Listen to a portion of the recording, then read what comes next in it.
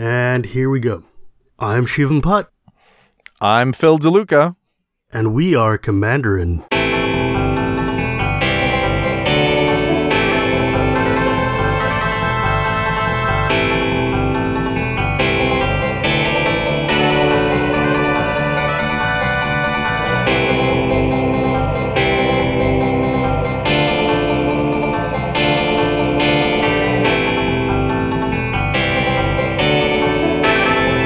Commanderin. Thanks for listening, everybody. We put a spotlight on community issues, but never ever talk about three banned topics: religion, politics, and Hearthstone. Now, of course, the true fact is we talk about these three all the time. Well, maybe not Hearthstone yet, but I'm sure I'll get these guys on board one day. Listeners, we would really love it if you guys gave us 5-star ratings on iTunes, Stitcher, wherever you listen to these podcasts, because that helps other people find this podcast as well. The better ratings we get, the higher we show up in the search feed, and that makes it better for everybody. Yep. And feel free to visit patreon.com/CommanderinMTG and toss us $1 a show. We're entirely a listener-supported and funded show, and these things do end up costing quite a bit of money to host and edit. And we would love to have your support. Even as little as $1 a show helps. Cap yourself at a couple of bucks a month. Don't go over your budget unless you're one of our crazy patrons. And feel free to help us help you bring better Commander content to the community at large. Yeah. And if you are a crazy patron, we have a chat room on Facebook where people who've donated $10 or more per episode get to join us and chat with us. We were chatting with them this morning, and in fact, for this episode, we have a couple of contributions from them. Yeah, it's really great. It's a really fun community, and we really genuinely thank all of them for helping us stay on the air. Yeah, you're amazing, folks. You're absolutely amazing. And don't forget to visit us on YouTube at also CommanderinMTG. Comment, rate our videos, give us the likes and the subscribes, and watch all of the videos we have, because we're trying to bring more video content to you. Because I know there's people like me who actually just watch this stuff at work, throw it on a different tab, and listen to the podcast via YouTube. And we want to make sure that all of you guys are getting served as well. So today, we have a wonderful show lined up, which is going to be a neat one that I've always enjoyed doing. A set re-review from the classic days. Yeah. What are we going to be talking about today, Phil? Today, we are going to be talking about the Lorwyn set. A fantastic set. Recently, it and its sister block have gotten a lot of publicity, higher profile, because of all the -1/-1 counters. Yeah, it turns out Shadowmoor block is super good with Amonkhet. Yeah. But that's for the next re-review show, because I have a lot to talk about for that set. But first, yeah, Lorwyn itself, I couldn't believe, Shivam, when we were going through this, how many staples there are from just the Lorwyn block. Yeah, no, it's crazy. Just not even the block, just the first set alone. There's so many cards that you see are just like fundamental building blocks of like EDH staples, and it's weird. It was really, really... I was not expecting it, because I've never played the Lorwyn set when it came out, and I didn't realize how many of these cards I just use every day. Yeah. But first, we have a bit of news. That's right. So astute listeners are aware that once upon a time we had a bunch of playmats for sale. Well, now we have fewer playmats for sale, and we're looking to clear out our supply.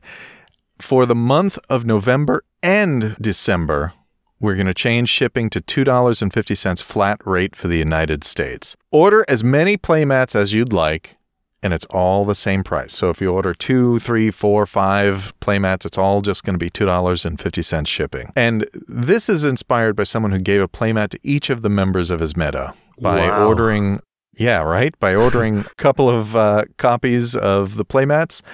He was able to outfit his entire meta with these playmats, so please. That's pretty cool. Yeah, it is pretty cool. And I wanted to make sure that everybody has the opportunity to do that, because the shipping rate we've been using, it covers the shipping costs, but it's a little bit high. And so I want to make sure that we both clear the inventory and give people the access that they want. As always, people who order playmats will get a free Deadeye Navigator signed by Phil and Sean, or a free Godfarer's gift signed by me, because, of course, Shivam was but a glimmer in our eye at the time.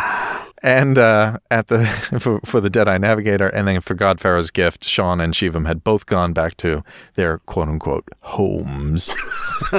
And so I'm the only one who's able to sign that. And so think of it as a collector's item goal. Like your goal is to get our signatures at whatever GPs we appear at.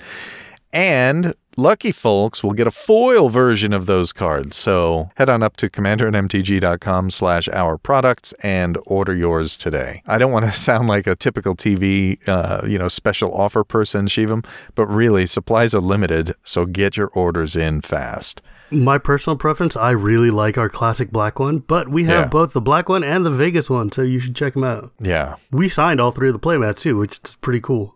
That's right, we did. There's actually only one playmat out that has no signatures on it except mine, and it was the first one ever bought by John in my work meta. That's cool. Yeah, it's kind of weird. I think he wants one with all three, so I'm going to exchange it, and then I don't know what I'll do with that other one. Hang it on your closet door. Yeah, because I need more... This is Phil space. I need more soundproofing here like you did. Dude, soundproofing your hall with a bunch of playmats is awesome for soundproofing. However, it smells really terrible. Like, I don't know if you know fresh playmat smell, but it's not my favorite smell in the world. No, fresh playmat smell is terrible. It's formaldehyde. It's cutting open a dead frog all over again. Anyways. Yeah. So in other news, I'm going to China for the next 3 weeks. By the time listeners hear this, actually, I'll have been in China for about a week. I'm going personally to see the League of Legends World Championship in Beijing, so it's going to be awesome. And then I'll be in Hong Kong for a week, and there I'll have better internet access. While I'm in China, I'm not going to have any practical internet access. And in the meantime, Shivam is going to be doing the editing and releasing. Yay, Shivam! Oh, man. All right, well, we'll see if any podcasts get out, guys. If you heard this, it worked. Yes, the act of hearing this is its own confirmation of the test. So, and then I think a combination of you and Sean will be handling Twitter and Facebook accounts for the podcast. So, yeah, unfortunately, Sean wasn't able to be with us today, but we look forward to having him again on the next episode, which should be really fun. Good luck, Sean. Now, Shivam, you and I, certainly we play a game on occasion, and I play at least one game a week with my league meta. But I think we want to hear from the listeners how the Planeswalker Legendary rule is affecting them. You know, are you using more Planeswalkers than you did before? How is it changing the way you play Commander? That would be a really interesting question. I know I've seen quite a few people do the fun Oops All Gideons decks. And certainly, I would love to hear from all of our listeners who like to play with Atraxa, for instance, who have been trying to do the Mega Planeswalker Super Team decks. Has this been a neat change for you guys? Have you had like 3 Chandras in a row? Let us know. Yeah, what's the craziest board state? Has anybody actually gotten all 7 Gideons out? I don't know if I've seen all 7 Gideons out, but I've definitely seen 4 Gideons out, all with indestructibility. And you're just sitting there going, come on, this is silly. It looks really cool, though. It looks really, really cool when you're sitting on the other side of it, but it's also really exceedingly silly. Sorry, I'm just thinking about it. Yeah, I know, right? Like, think about how ridiculous it would be with like 4 Jaces in play. But, such is life. Then you play in Garrick's Wake and they cry, and it's great. Yeah. I have wanted to build a Planeswalker deck forever, but I know it's just like everybody does it. I'm just kind of feeling that itch. My problem is that everybody does the Planeswalker deck with Atraxa, which means that all the other Atraxa decks I want to build get killed on sight because everybody thinks I'm playing Oops All Planeswalkers. I just want to make a better cave deck, that's all. I just want tokens all day long. What is so wrong with that? What is so wrong, Phil? I know. I love tokens. That's basically all I play these days anyway. You know what else I've always wanted to build? Doran, the Siege Tower. Yes. And where did Doran come from? Yes, no, Doran, and this is truthful. It just happens to be a good way in. He of course comes from Lorwyn, the set. Yeah, so when I was going over the set to do the Gatherer search to find cards to use, I was like, I didn't even realize Doran came from this set. He's so good. I know. But yeah, so moving into our main topic, the retro set review for Lorwyn. Mm-hmm. So our first retro set review, Shivam, as you undoubtedly recall, was the Invasion set all the way back in episode number 11. And we can include the link to that in the show notes. But listeners, go take a listen to that. I think you'll appreciate it. And that was almost 100 now episodes that you're back, ago. It was 104 episodes ago by the time this airs. It's crazy. Wow. It's so hard. Yeah, it's amazing. Congratulations on making it this far. Here's to another 104. But no more. Yes. Back then, I recorded at my dining room table, and I made my family stay quiet. Now all I do to the closet. Yes, I just banish myself to the closet now, but I do turn off the air conditioning so it gets hot in here. So hey. Anyway, back to Lorwyn. Lorwyn was released on October 12th, 2007. This was on my self-imposed exile, by the way. Same here, during the interregnum. Oh, my goodness. I was so afraid of getting back into Magic, and because I figured I would have to spend, or I would end up spending thousands of dollars. Wait. Yeah, about that. Hang on a second. I need to put this whole box of the full set of Kaladesh inventions away. Give me a moment. I'll be right back. Yeah. Did you end up getting a full set of inventions? I'm getting very close. I'm I think Excellent. about 2/3 of the way there on the inventions, and I've got maybe 12 cards left for the Zendikar lands, and I have 0 of the Amonkhet ones because I don't like any of them. But, thousands of dollars. I hear that. Boy, do I hear that. So, hey kids, what you should practice is trading and negotiating understand. So that you can buy a booster pack and end up with a full collection of alpha cards only a few short years later. Instead of doing people? And then, yeah, exactly. What Shivam and I do, unfortunately, is we take food from our children's mouths. Because you know what else was in this set? Hoard of notions. That's the notion of trading your cards away and the hoard that you end up with because you don't. Did you know, Shivam, speaking of hoards of cards, that Lorwyn had 301 cards in it? That's a pretty decent size 80 rares. It is. 80 rares, 80 uncommons, 121 commons, and 20 basic lands. It was the first set in a 2-set block, and Eventide was the other set. And Lorwyn block is the first block in a mega block, so it's sort of like this nesting set block. Yeah, it was a really weird series. draft environment and a really weird idea that ended up kind of cool, with the other half being Shadowmoor and Eventide. The first half was Lorwyn and Morningtide, not Eventide. Oh, did I make... Oh, yeah, you're right. Lorwyn and Morningtide, Shadowmoor and Eventide. And it was a really neat kind of fairies and Celtic mythology based set with the Kithkin and tree folk and lots of just fairy tale creatures from Celtic mythology. A really, really cool idea. But it was so cutesy and kind of just bizarre that it didn't resonate with the audience.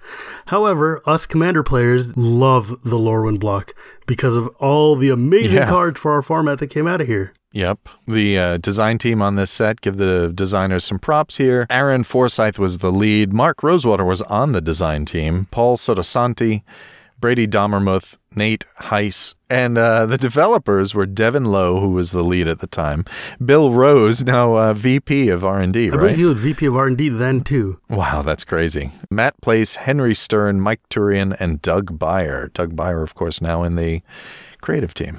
So why is Lorwyn extra special? For us, especially, Shivam. Why is this set more special than the...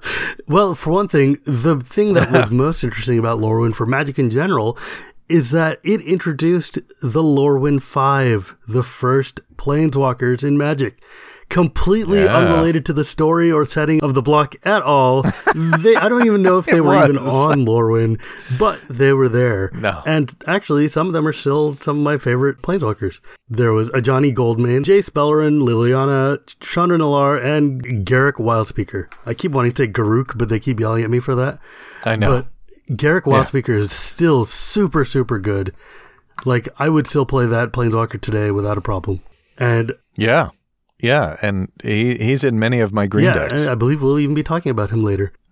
Spoilers. No, but Ajani Goldmane, though, He's also really, really fantastic in this set because he put all your 1/1 counters on it, gave you life gain. The Chandra, obviously every Chandra is terrible. The first Jace was pretty good, and the first Liliana was also, it's okay, right? It wasn't terrible. Yeah. It's fine. It did the job. Yeah. Ajani and Garruk see a lot more play than any of these others. Yeah. In fact, I think I just ordered a couple of Ajani. See, here we go, children. No. So I just put Ajani in. This is the one that generates the counters, right? Yeah. I put that in my counters deck, Anafenza, where I decided to up the budget just a little bit in order to make Anafenza more useful. She is such a cool... I think that's a deck I want to build. I've been talking about that for 3 years, but someday I will. Yeah. You have 37 decks being brewed right now. Hey, man, my Hapatra deck is almost done, and then I'm going to move on to the next one. I think I need to get a Gaia's Cradle, but now that I have Itlimoc Cradle of the Sun, I probably don't need one. Yeah, I would say Itlimoc is... Well, anyway. Itlimoc is really good. It's a good substitute budget Gaia's Cradle if you can't afford one. Which really, let's be honest, none of us can afford one. So, but yeah, no, Lorwyn was great. And there was a lot of really great legendary cards that came out of this block and a lot of really great utility cards that came out of this block. So why don't we go into our main topic and talk about our favorite cards from the Lorwyn block? Yeah, let's do it. How did we go about doing this? Well, we picked our top 5 favorite cards from the set, and we're going to go from number 5 down to number 1. Oh, look at the one you selected. That's so evil. Yeah, dude.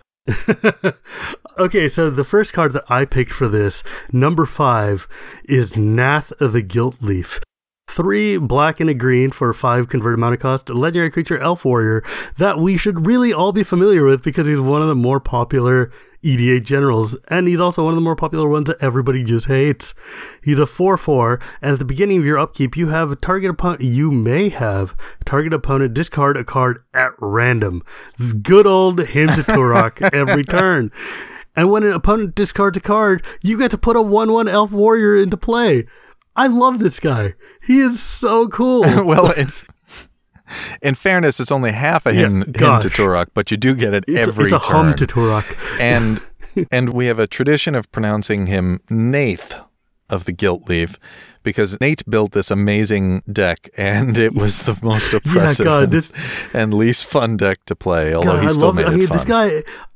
it's so good because you can use all the black and green elves. You can do a super fun deck, but that first power just leads you down terrible, terrible places. Because you know what other card was in this set? Thoughtseize.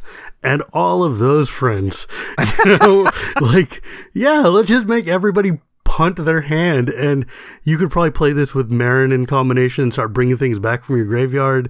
And, Nath is just an incredible card. Just incredible. Yeah, it really is. How does this work with Mind Twist? Oh, man. Now, that is dumb. Because Mind Twist says you discard, X cards.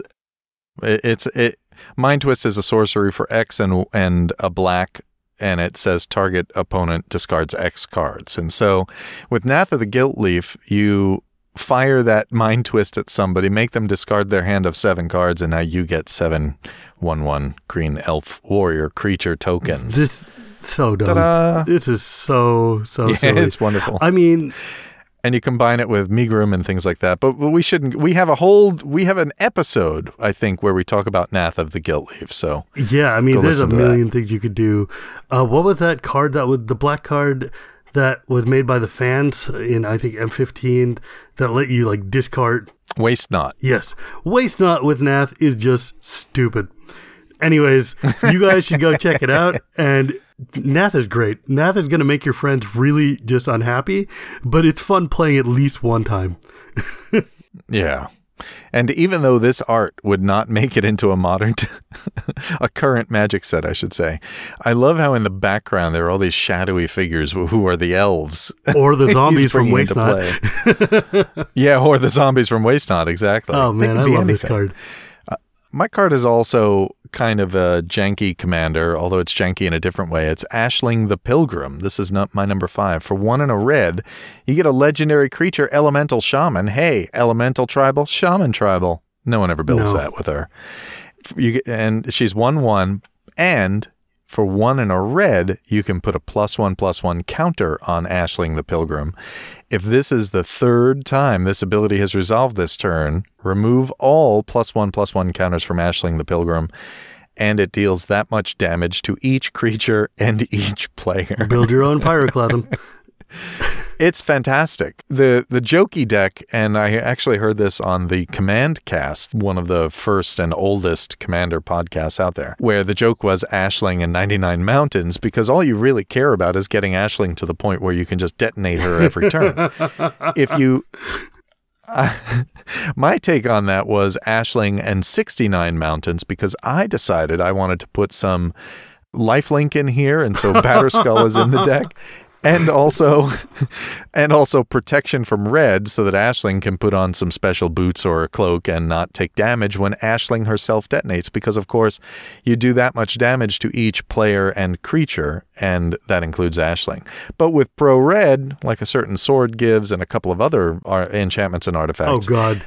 You just got to bomb every turn. Just a bomb every turn. And by that point, if you're putting 3 +1/+1 counters on her, you've got 6 mana available to do that every turn, and you're probably making a land drop because she still ends up with like 40 lands. She's just like a powder keg. Yep, she just keeps going off and exploding. And in order to avoid that commander tax, which was the big problem with Aisling and 99 Mountains, you basically don't have a commander tax if she has Pro Red.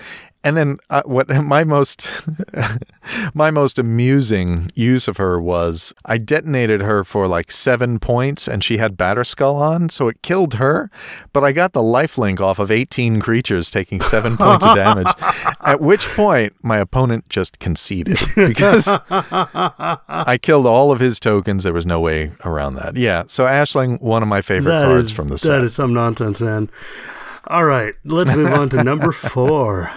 My number 4 is the great Doran the Siege Tower. For Abzan, basically, a black, green, and white. I believe this might have even been one of the first or earliest Abzan commanders. Certainly, it was definitely one of the most popular for a long time, before Abzan even had a name. And Doran is still one of the most popular commanders because he is an 05. You're right, an 05. Why is that any good? Well, this legendary creature, Treefolk Shaman, who is also in the Shaman tribal with Aisling, this whole deck this whole block was just tribal all day long. But Doran, each creature assigns combat damage equal to its toughness rather than its power. This card is great.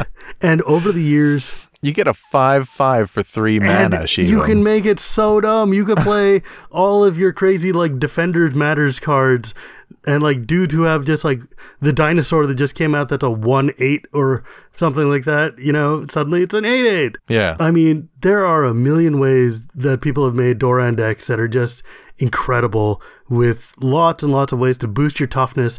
Like one of my favorite old cards, Castle, the enchantment from Alpha, which lets you... You're funny. That's great. Yeah, because Castle, the enchantment from Alpha, lets you say all of your untapped creatures get +0/+2. And that means that, like, suddenly you're just you're giving +2/+2 to basically all your dudes.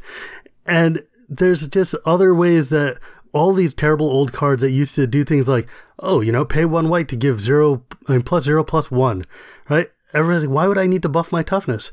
Well, what happened was Richard Garfield knew that Doran was going to come someday. So he seeded Magic with all of these wonderful jank cards that would make your dudes incredibly huge. I love Doran. I love Doran. Yeah. Now, actually, patron Andy Bentalay also loves Doran. Doran was the first card that got him into Commander. I mean, I believe that. We were talking about that this morning. What a great card to do, too. For me, I mean...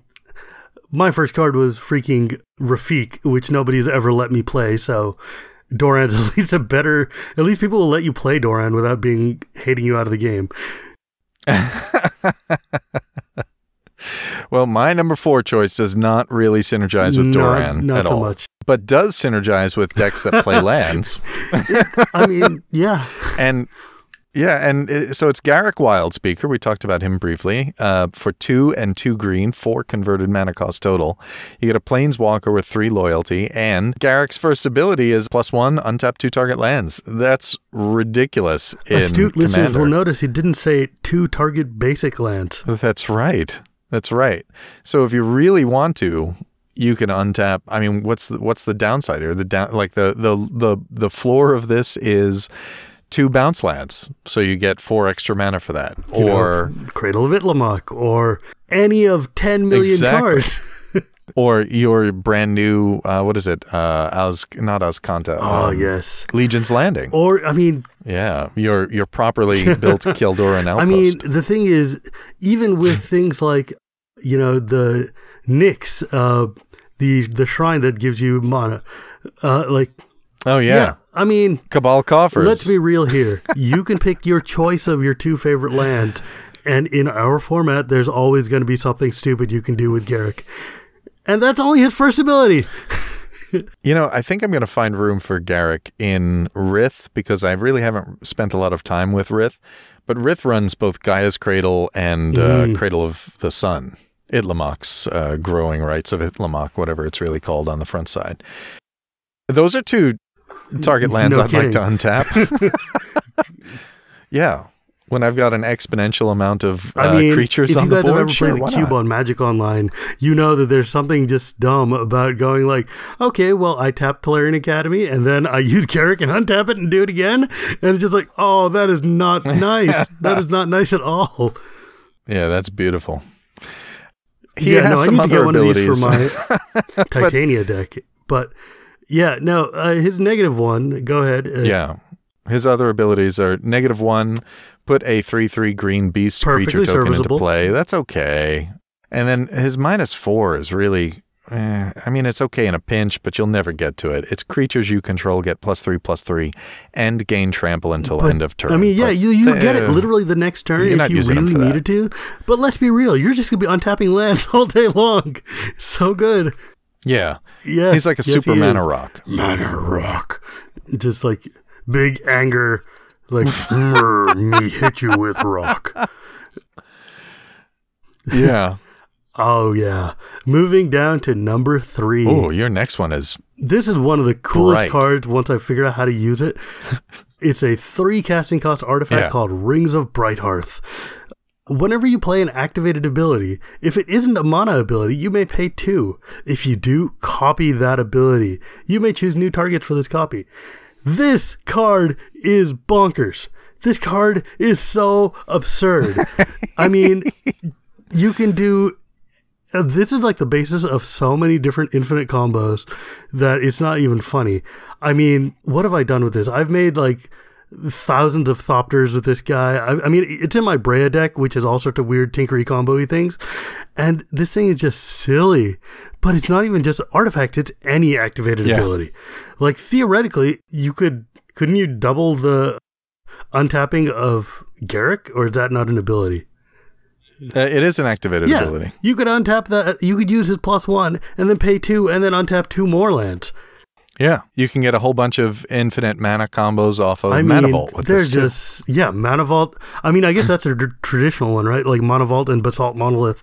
Like Basalt Monolith and Rings of Brighthearth is one of the classic infinite mana combos, because Basalt taps for 3 and gives you 3 mana. Or rather, it taps to give you 3 mana, and then you pay 3 mana to untap it.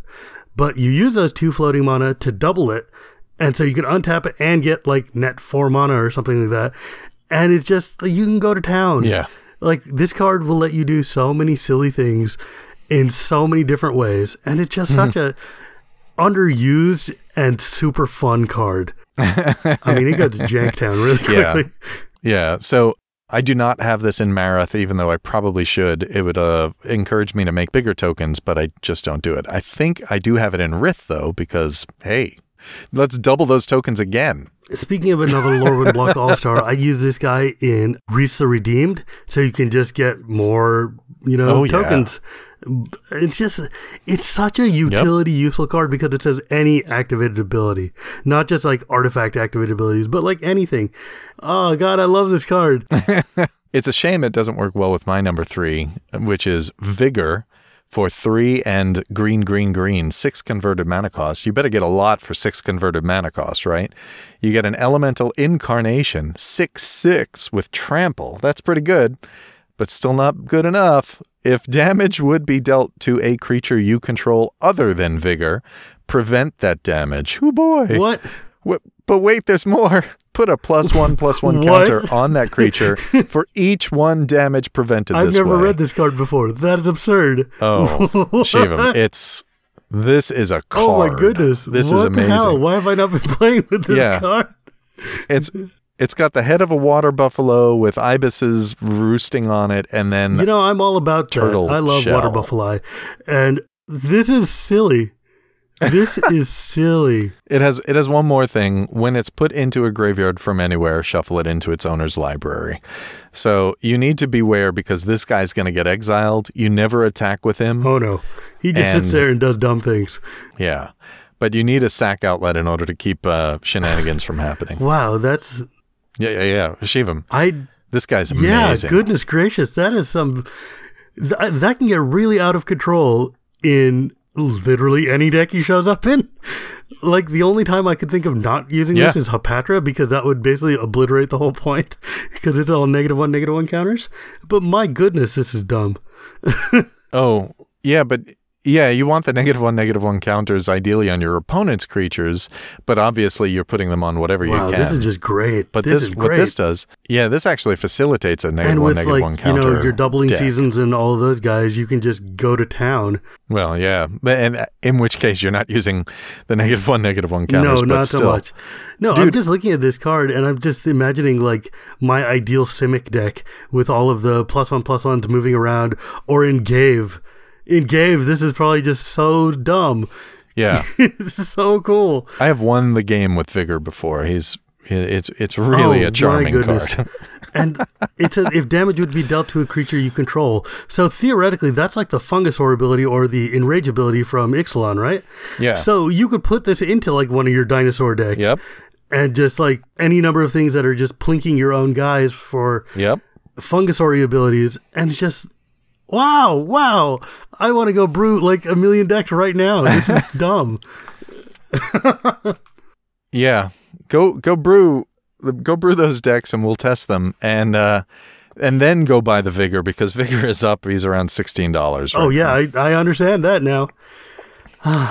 It makes sense, doesn't it? All of a sudden you're like, gracious. oh, this card I've always passed over and ignored is $16. Why? I'll never bother. Yeah. No. He's a game winner. All right. Well, moving to our number 2.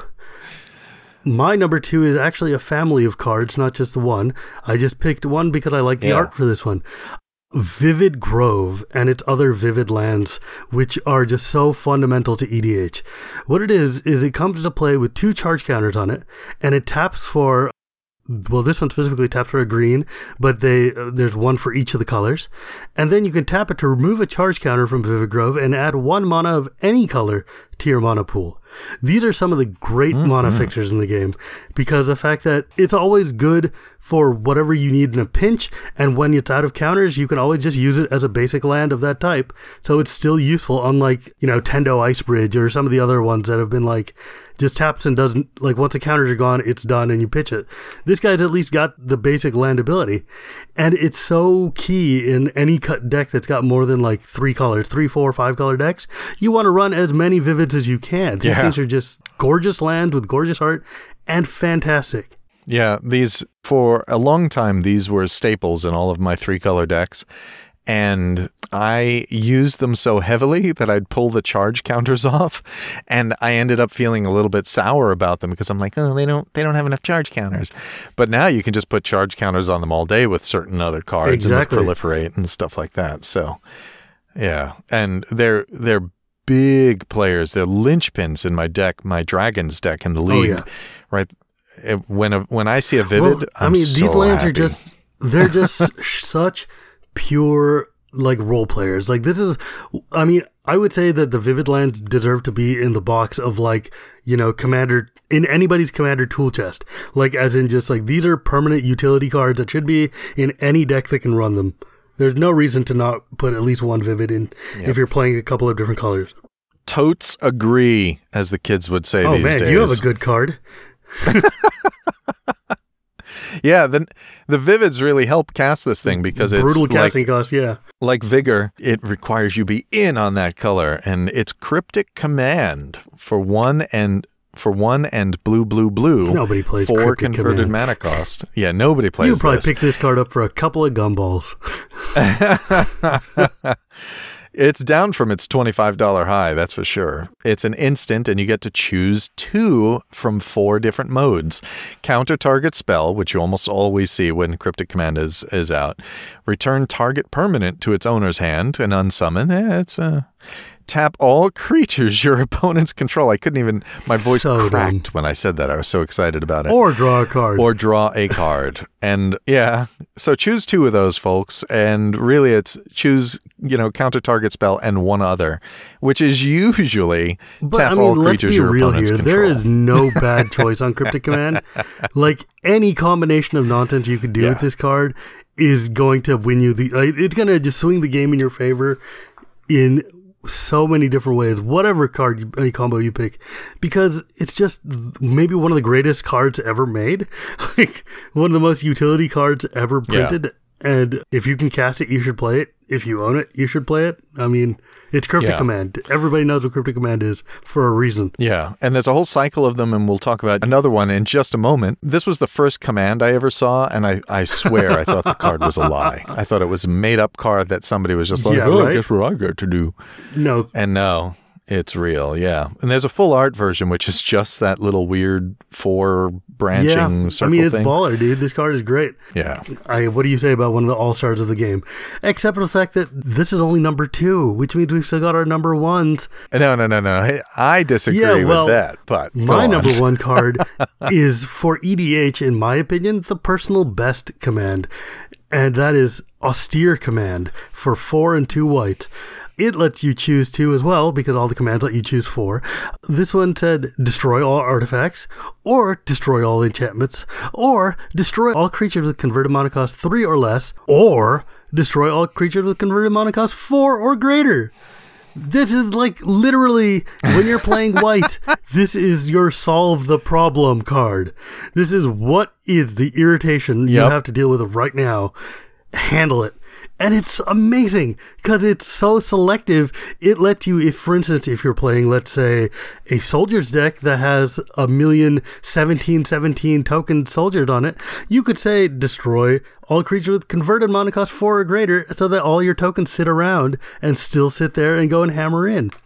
If they happen to have an enchantment that you just can't get around, you can use this and then kill their creatures too. I mean, this is seriously like one of the core utility cards that is just so phenomenal. I mean, it's not as good in other formats, but in our format where there's so many wraths, so many needs to remove enchantments and artifacts and everything, this is just one of the perfect utility cards. Yeah, it's a really good card. I mean, it's my number 1 for a reason. This card is just, it has saved me in so many different games, so many different situations, and the choices are just so good. Like, you can't go wrong. This will always get you out of a hole. Yeah, I'll be honest, I don't use this card enough, and so maybe I am underrating it. I have to play it the thing and see. I just know I use Cryptic Command in every deck that has blue in it. But that's the thing. It's like Austere Command, it's like, you look at it and you're like, oh, well, it just cleans the board a bunch of times. But this is Commander. Cleaning the board is the most important thing you can do. And you never know when somebody's going to have, like, one of those enchantments that just stops you from... like if you're playing against a group hug guy, this is great. Really, the fact that, you can do all of these abilities for cheaper individually. It's the fact that you have the choice is what puts this at the top. It's true. Yeah. Yeah, Shivam, this is an awesome card. And in fact, if you look at edhrec.com and look for the number of decks each of the commands is in, and I didn't bother with any of the other commands because the next one is Primal and Profane Command is pretty good, let's be real. But Profane is pretty good, yeah. I was looking at that. That'll probably get included in a bunch of my black decks, too. The command cycle is worth looking at, and when it came back in Dragons of Tarkir... Those are also fantastic cards, too. Yeah. So Austere Command is in 13,217 decks on edhrec.com, and Cryptic Command is in a mere 11,178 decks. But that's 2,000 decks. That's not a small gap. Yeah, no, I agree. I mean, it's just such an all-purpose perfect card. It's probably the most popular command. I think the only command that's bad is actually just the red one, because Incendiary command, it does damage to players or creatures. I mean, actually, you know what? Even a bad command is still a good command. Yeah, but not good enough to make the cut. No, especially since the fact that to prove the point, Amonkhet only had 2 commands in its invention cycle, or whatever they call the masterpiece cycle, and those were Austere and Cryptic. The other 3 did not get cut. They didn't get the callback, and that should tell you something about which cards matter. Yep. That's right. But what's your number 1 card, Phil? Well, my number 1 is not a command, believe it or not. It's just a utility creature that I use in pretty much every token deck that I create. So with those clues, I want our listeners to guess right now. And if they guessed Mirror Entity, they are correct. It's Mirror Entity 2 and a white for 1/1 creature shapeshifter. Gross art. It has Changeling. And this card is every creature type. That's what Changeling means. It has an activated ability, Shivam. Not that you'd want to use this one with Rings of Brighthearth.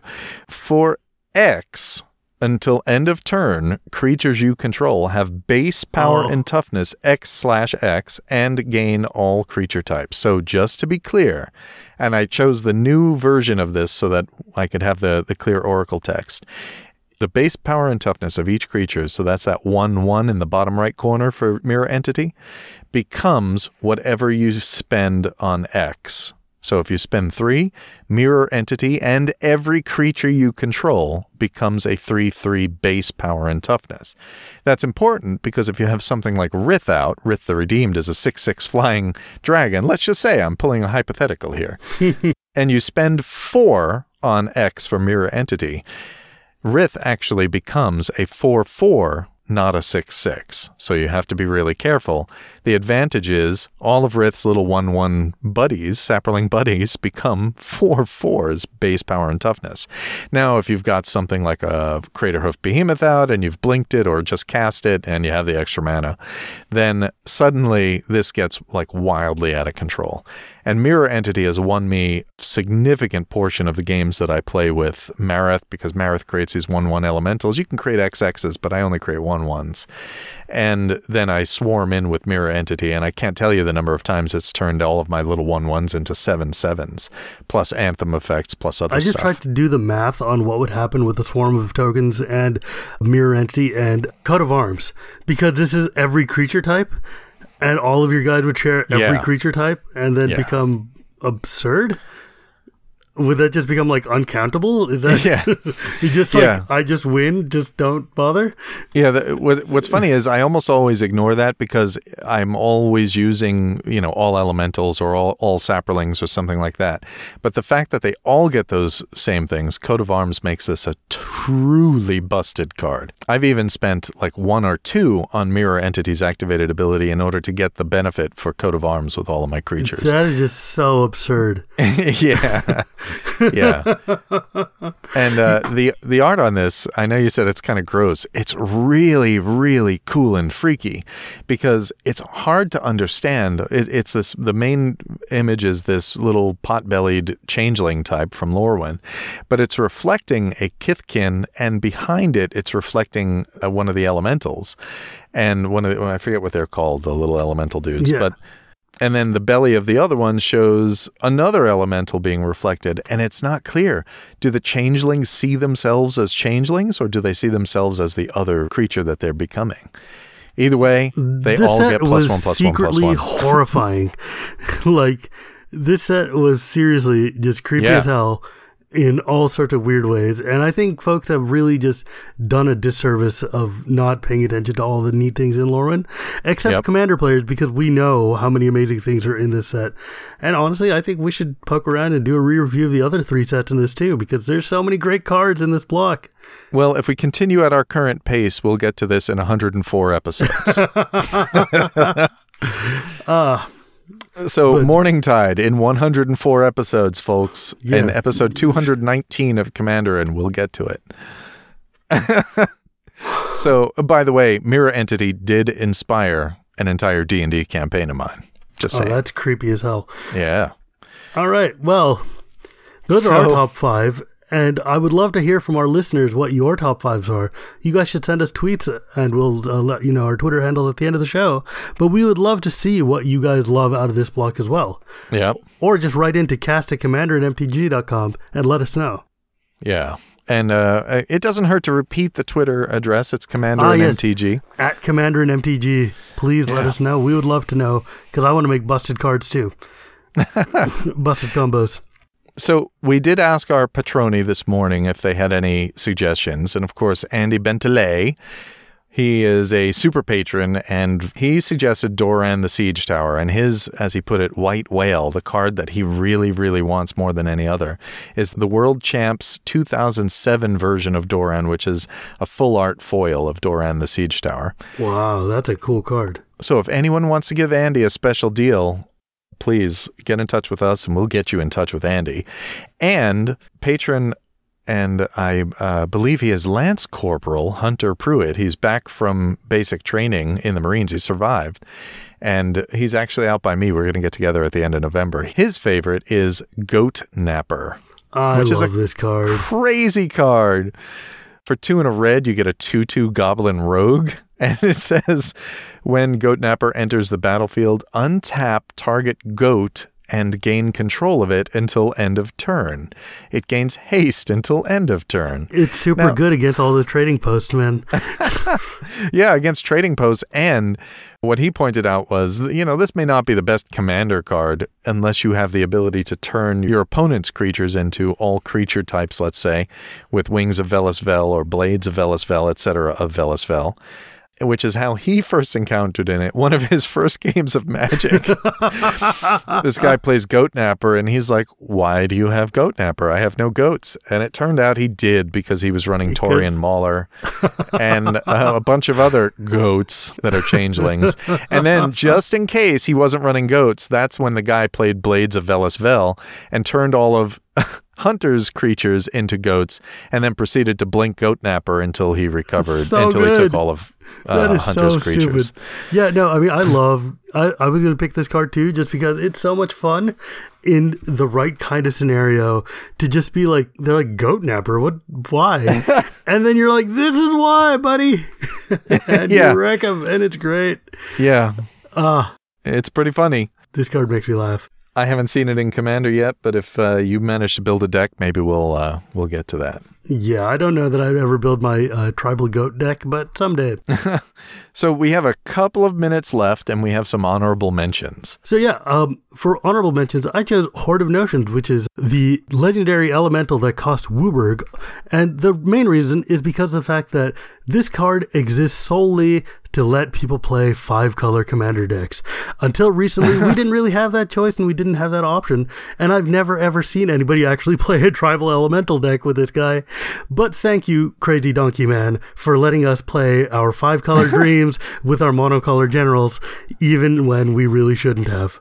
Well, what's really neat is recently there have been so many more elementals printed in all of the colors that you could probably get away with a elemental tribal Horde of Notions deck. The deck that I have seen, though, use Horde of Notions it uses that second ability, right? It's a 5/5 with Vigilance, Trample, Haste with activated ability WUBRG. You may play all 5 colors. That's what WUBRG means. You may play target elemental creature card from your graveyard without paying its mana cost. Sure. Andy Gutierrez, who is one of our listeners, not our patron, and he's actually local to me here. I've met him a couple of times at events. He plays a Horde of Notions deck, Shivam, that is entirely cycling. And that's cool. That's cool. I like that. Yeah. And so he cycles away like all of these creatures, and then he uses recursion basically to bring it back. And most of those creatures are elementals, so he is able to flop them back out. But it's not like he's playing elemental tribal. He's playing, if you will, cycling tribal. That's really neat.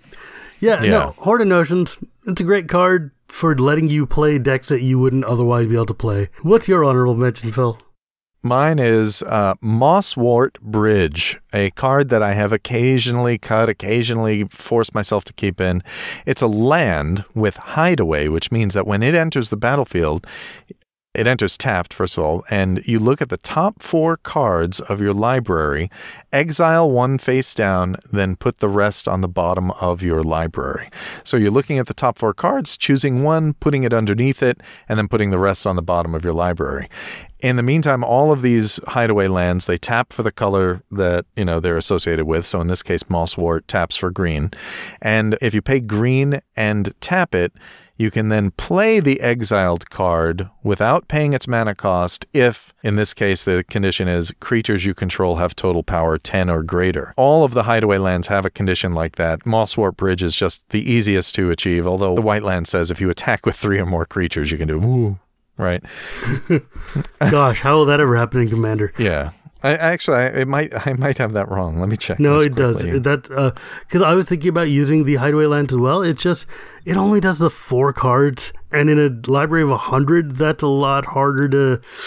Yeah. It's harder to hit with. But I mean, yeah, that's why it's the honorable mention and not the top 5, right? This one, the classic that you're hoping for is an Overrun or Crater of Behemoth or something like that is underneath that. And then you're already attacking with probably 10 or more creatures, and then you flop that on the board and oh. Yeah, it goes to town. No, I love the hideaway lands. Shelldock Isle is really, really good, but they're not as great in Commander just because you only get to look at the top 4, and that makes me a little salty, but I mean, whatever. Yeah. And I think the final honorable mention that I have is one of my favorite cards in this set.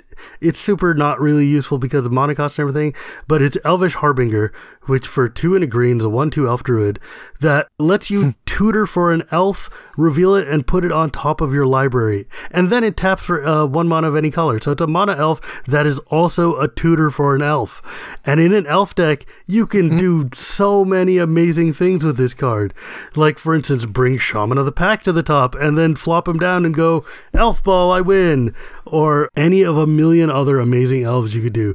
If you're running the druidic one from Shadowmoor that lets you, Devoted Druid, that lets you get the -1s to go infinite, you could do that. It's a tutor. You could do anything with a tutor. Yeah, that's pretty nuts. And the fact that it was an uncommon elf tutor just kind of blows my mind. But this card is pretty great. It's pretty underplayed because it doesn't really help much if you're not playing elves. But if you are, you really ought to put this into your deck. Yeah. Yeah, absolutely. All right. Well, it's almost the end of the show, isn't it, Shivam? Yeah.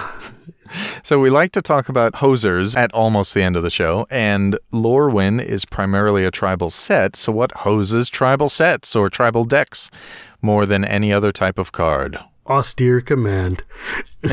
Yes, see, Austere Command does in fact work very well to counter the prime strategy of this set. So any kind of board wipe, Wrath of God, Day of Judgment, etc. This is great. If you have somebody who's playing a Lorwyn themed deck in your meta and that deck is kind of running rampant, consider a board wipe. Yeah. Pyroclasm, all of your sweepers, all these things. I mean, Lorwyn is such a tribal heavy deck. Any kind of tribal hate will help you out here. Mm-hmm. But the cards are just utility. There's a lot of really great hidden gems in here. And it's absolutely worth getting another look at. Absolutely. Well, I guess that about wraths it up for Lorwyn, doesn't it? You're being so cryptic. Yes. I am austere with my puns, but you're profane with your puns, buddy. I'm gonna stop it now. Before this gets incendiary. Oh, snap. Yeah, you know what? Primal doesn't even fit, so I'm just... Yeah. I defer to you. Listeners, you rock for lasting this long with us and especially putting up with our puns at the end here. Thank you for hanging out with us. It feels really good to know that folks are out there, and every time we post an episode, we get so many comments and feedback. It's lovely. Special thanks to our patrons who show their support by donating to us so we can keep on improving the show. Each week, we call out 3 of you, and this week it's the mysterious Dave, who just pledged $50 per month. Wow, thank you so much. It's incredible, Dave. Thank you. And, as a reminder to listeners, because Dave, of course, asked about this, we're going to give out the Lifelinker code that will allow anybody who's downloaded the Command Zones LifeLinker application. So you should find that to use our logo. So go ahead and donate, and we will send out that code to all of our patrons. So the next patron we want to call out is Henry Stukenborg, who is another super patron. We say Stukenborg, but he says Stukenborg. He's a super patron and a member of our $10 patron chat group on Facebook.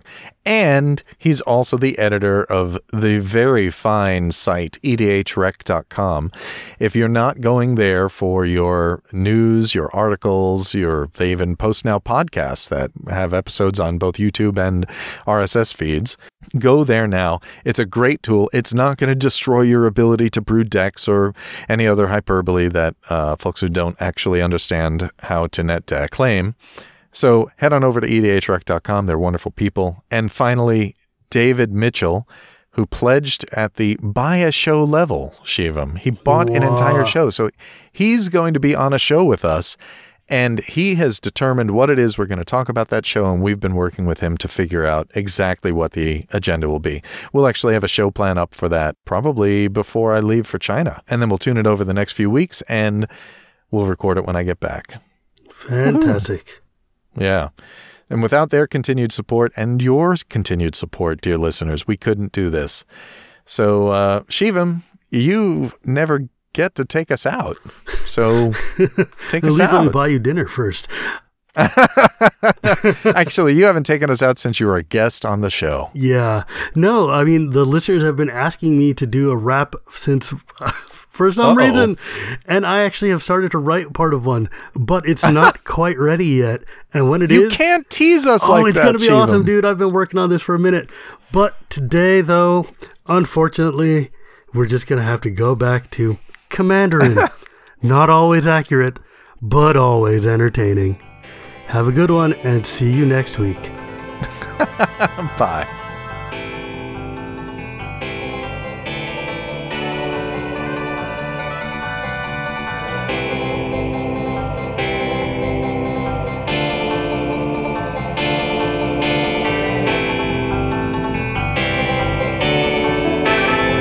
Commanderin.